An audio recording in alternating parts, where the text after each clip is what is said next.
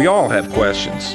We all need answers. It is on this program that we get our answers from the Bible. It's time to Ask the Preacher with Reverend Carl Gallups of Hickory Hammock Baptist Church in Milton, Florida.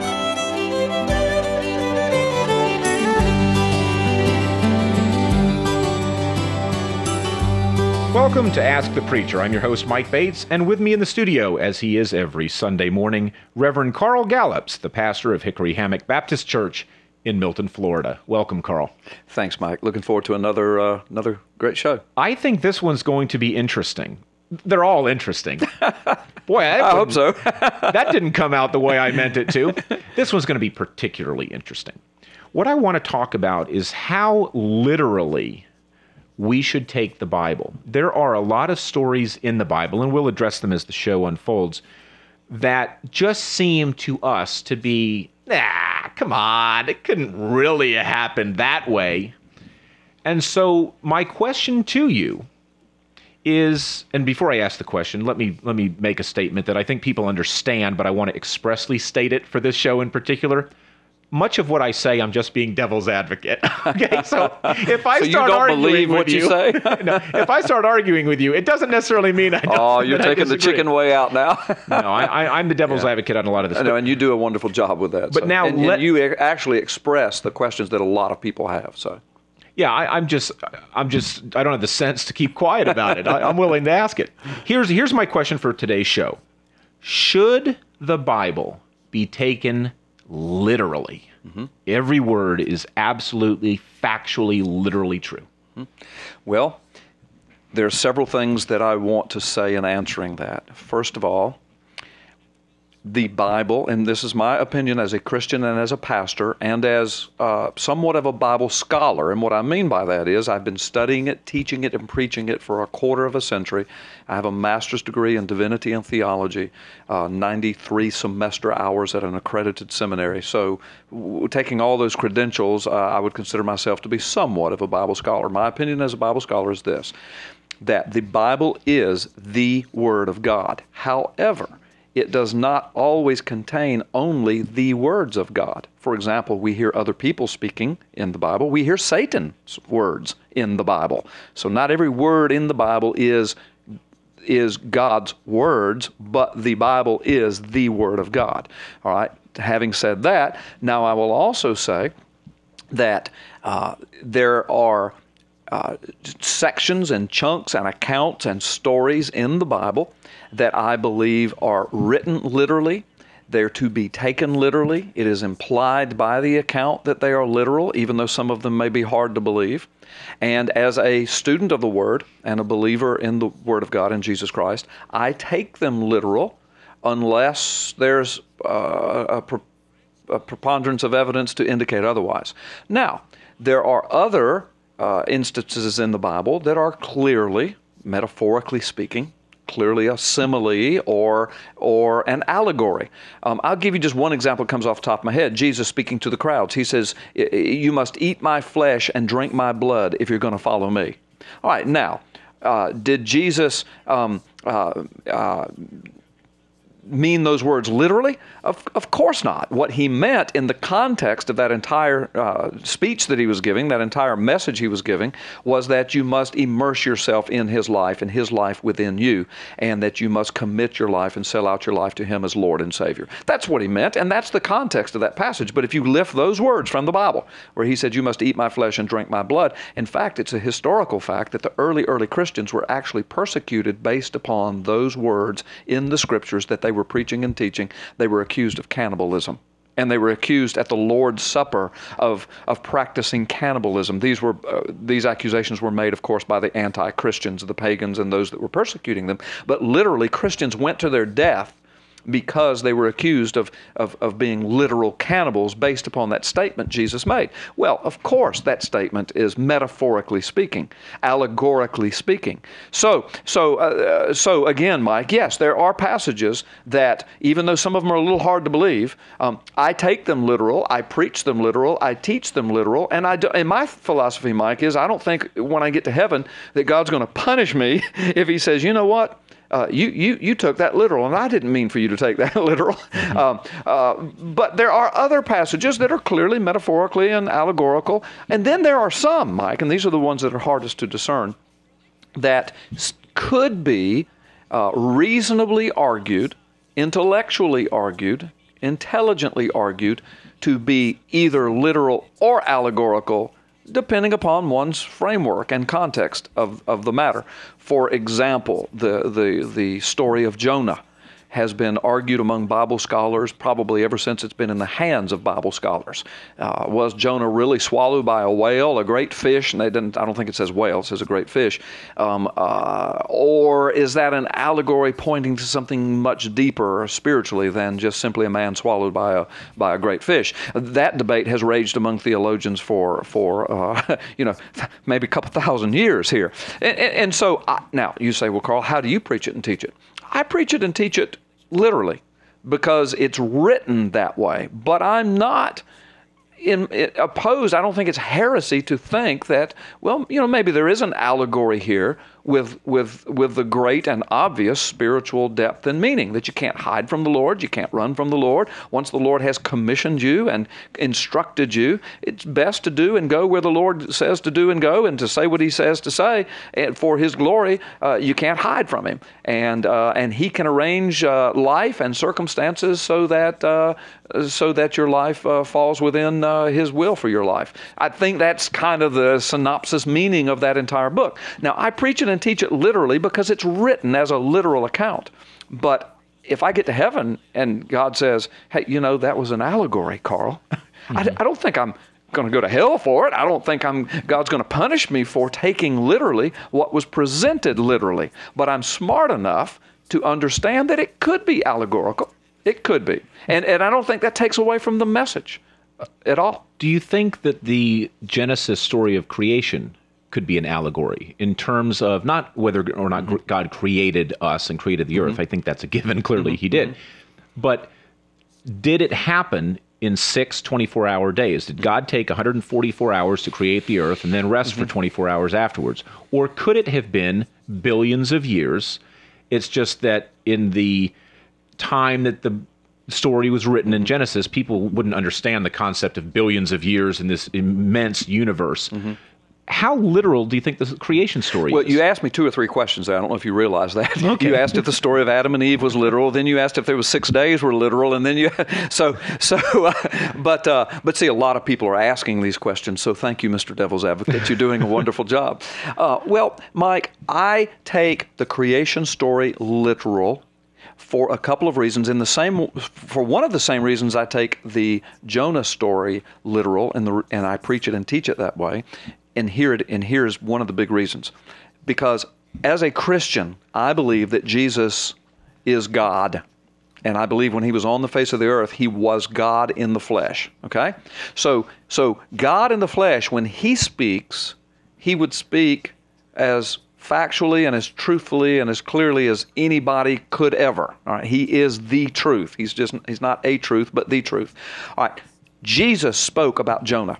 He said, just as Jonah was in the belly of the whale 3 days and 3 nights, so shall the Son of Man be in the heart of the earth 3 days. Okay, now, He spoke that literally. He talked about Jonah and spoke of it literally. Now, could He have known that it was an allegory and He used it allegorically speaking? And yes, He could, and that has been argued. But the point I'm saying is, Jesus spoke of it literally. He didn't qualify it. He didn't clean it up. He didn't say, no, we know this is an allegory, but here's the teaching. He spoke of it literally. So I take it literally because He said that. Jesus also spoke of the creation literally. He spoke of Adam and Eve. He spoke of the creation. He spoke of the 6 days of creation. He said, just as God created the heavens and the earth in 6 days, and on the 7th He created the Sabbath, so should the Son of Man is the Lord of the Sabbath, etc., etc., etc. He was talking about the Sabbath, but the point is, He spoke literally about the creation. So based on the fact that I'm a Christian and I believe that Jesus is God in the flesh, truly that's all I need. However, there is more, and that is when you do an in-depth study of the book of Genesis and the language therein, you discover that the word used for day in the Hebrew means the same word we use for a 24-hour period day. Not only does it mean that, but then couched within that is, and it was evening, and it was morning, and it was the first day. And it was evening, and it was morning, and it was the second day. And the word day means 24-hour period. It does so not it's couched mean within. like, well, back evening in and my day, No. not a real generic, No.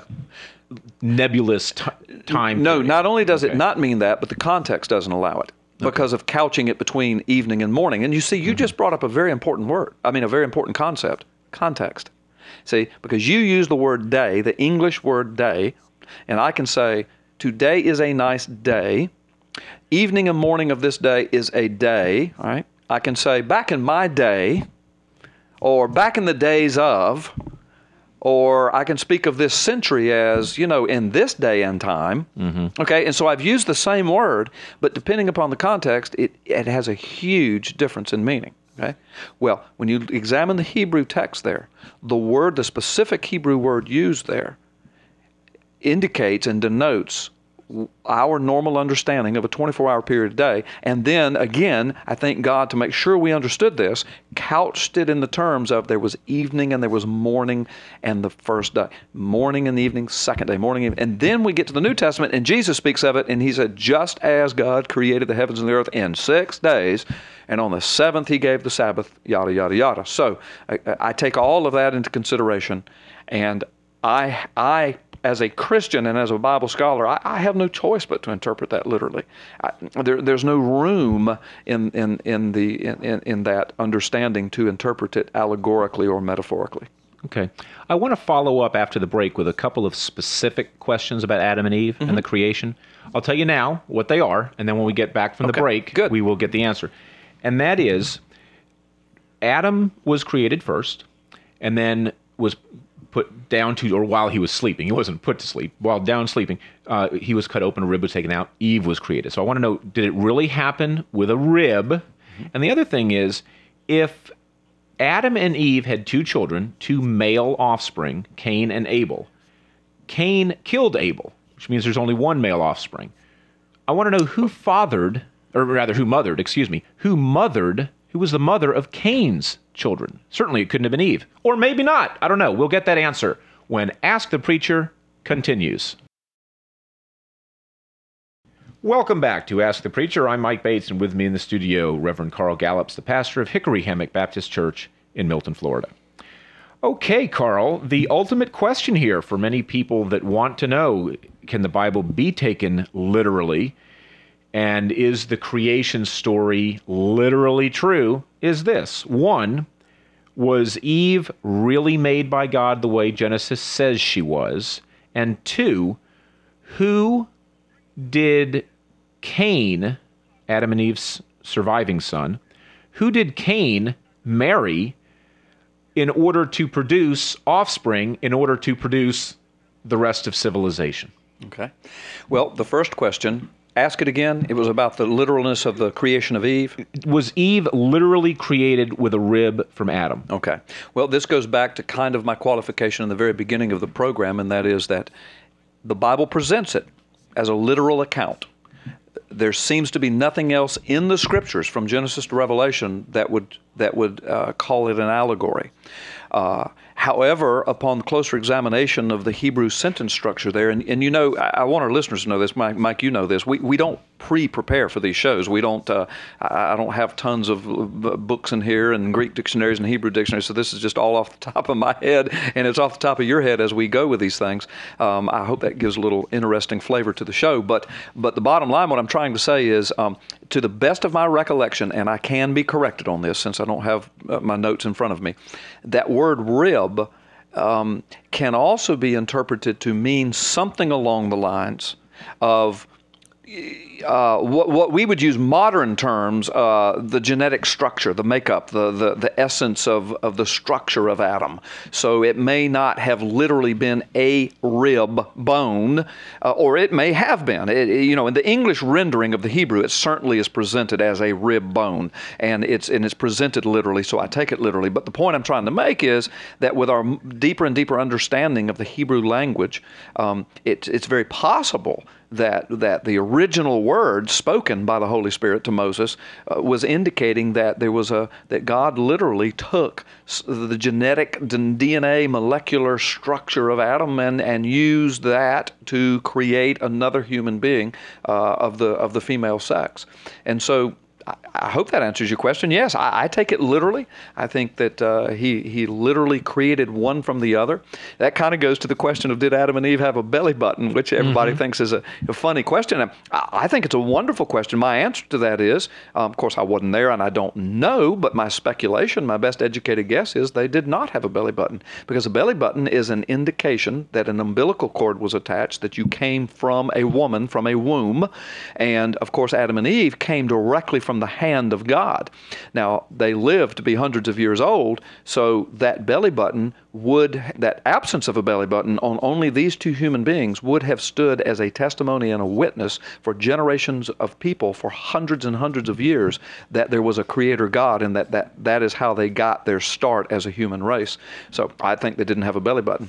But before we answer the second question, do you have something you want to qualify? Actually, I was about to re-ask the second question. Okay. If Adam and Eve did not have belly buttons, we will assume that Cain and Abel did. I would assume they did. And then Cain killed Abel, so there's now 3 human beings on the planet, Adam and Eve and Cain, mom, dad, and son. I think Abel had a wife too. I think Cain and Abel. Well, where did she come from? So maybe I should ask an even broader question. Where did Cain and Abel? I don't know for sure that Abel was married before he was slayed in the field. I don't know, but regardless, let me just ask the question in a more broad sense. Where did they get their wives? Where did Cain and Abel get their wives? Yeah. Certainly, it couldn't have been from Eve. No. Or could it? I don't know. What's the answer? No, they were Martians that came here. This isn't the Art Bell show now. No, I just had to say that. No, Mike, again, when you read the Scriptures, what you discover, this account of Cain and Abel is not an account of all of the children of Adam and Eve. In fact, I believe, and again, I could be corrected, I think there is a Scripture that indicates that they had many and other children. And so the obvious answer to the question is that when you start with 2 people and they were told to fill the earth, to multiply, be fruitful, and fill the earth, and if they were able to live hundreds of years back in those days, then they could procreate. Adam and Eve alone could procreate for hundreds of years. I mean, if you cut their life, whatever their life was, in half, I think they lived to be 600 or 700 years old, cut that in half, like our life, we live to be 70 or 80, well, you can birth kids up to your 30s or 40s, no problem. So half of our life. Well, again, they would have hundreds of years, 200 or 300, 400 years that they could be birthing children. And then you see the exponential growth factor, because if they birth children for hundreds of years, and then all those children live hundreds of years, and they all birth children for hundreds, it doesn't take long to have tens of thousands of kids. So the bottom line answer is, Cain and Abel probably married sisters. Yeah. It's like if Amway really worked. Well, you recruit 2 people. If Amway really worked, that's 2. Right. But I think that that is exactly. Now, people are a little repulsed by that. And they say, well, wouldn't that, man, we've got laws against that. Well, if that's all that's available. And if that's God's plan. Number one, that's God's plan. That was all that was available. Plus, the genetic pool would have been perfect. Totally uncorrupted. Good point. Other than except sin, of Very course. Good point. But no disease, no genetic defects. The genetic pool would have been perfect, and there's a possibility they might have even married cousins. I mean, in other words, somebody had to marry brothers and sisters to begin the thing, but it wouldn't have taken long in their context of a lifespan. It wouldn't have taken long before there would have been thousands of people to choose from, and they would have been so far removed genetically from Adam and Eve before long that it wasn't an issue. It wasn't an issue. And so, based upon the biblical account of all human beings coming from one ancestor, and Adam and Eve, that means, Mike, you and your wife are related by blood, not only by marriage.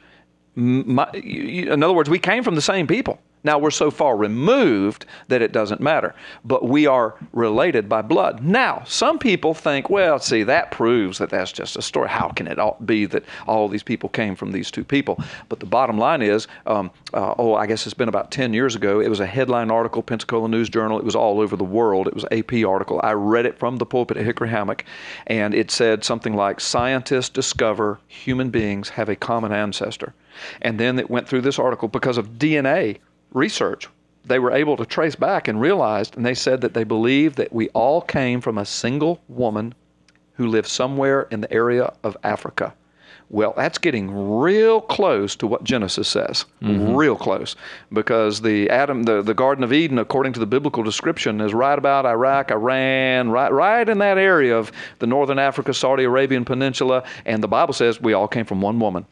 Science says we all came from one woman. And it does seem like the more scientific discoveries we have, the more they prove the word of the Bible, Absolutely. not disprove it. Absolutely. And I always say it like this: the Bible is never catching up to truth.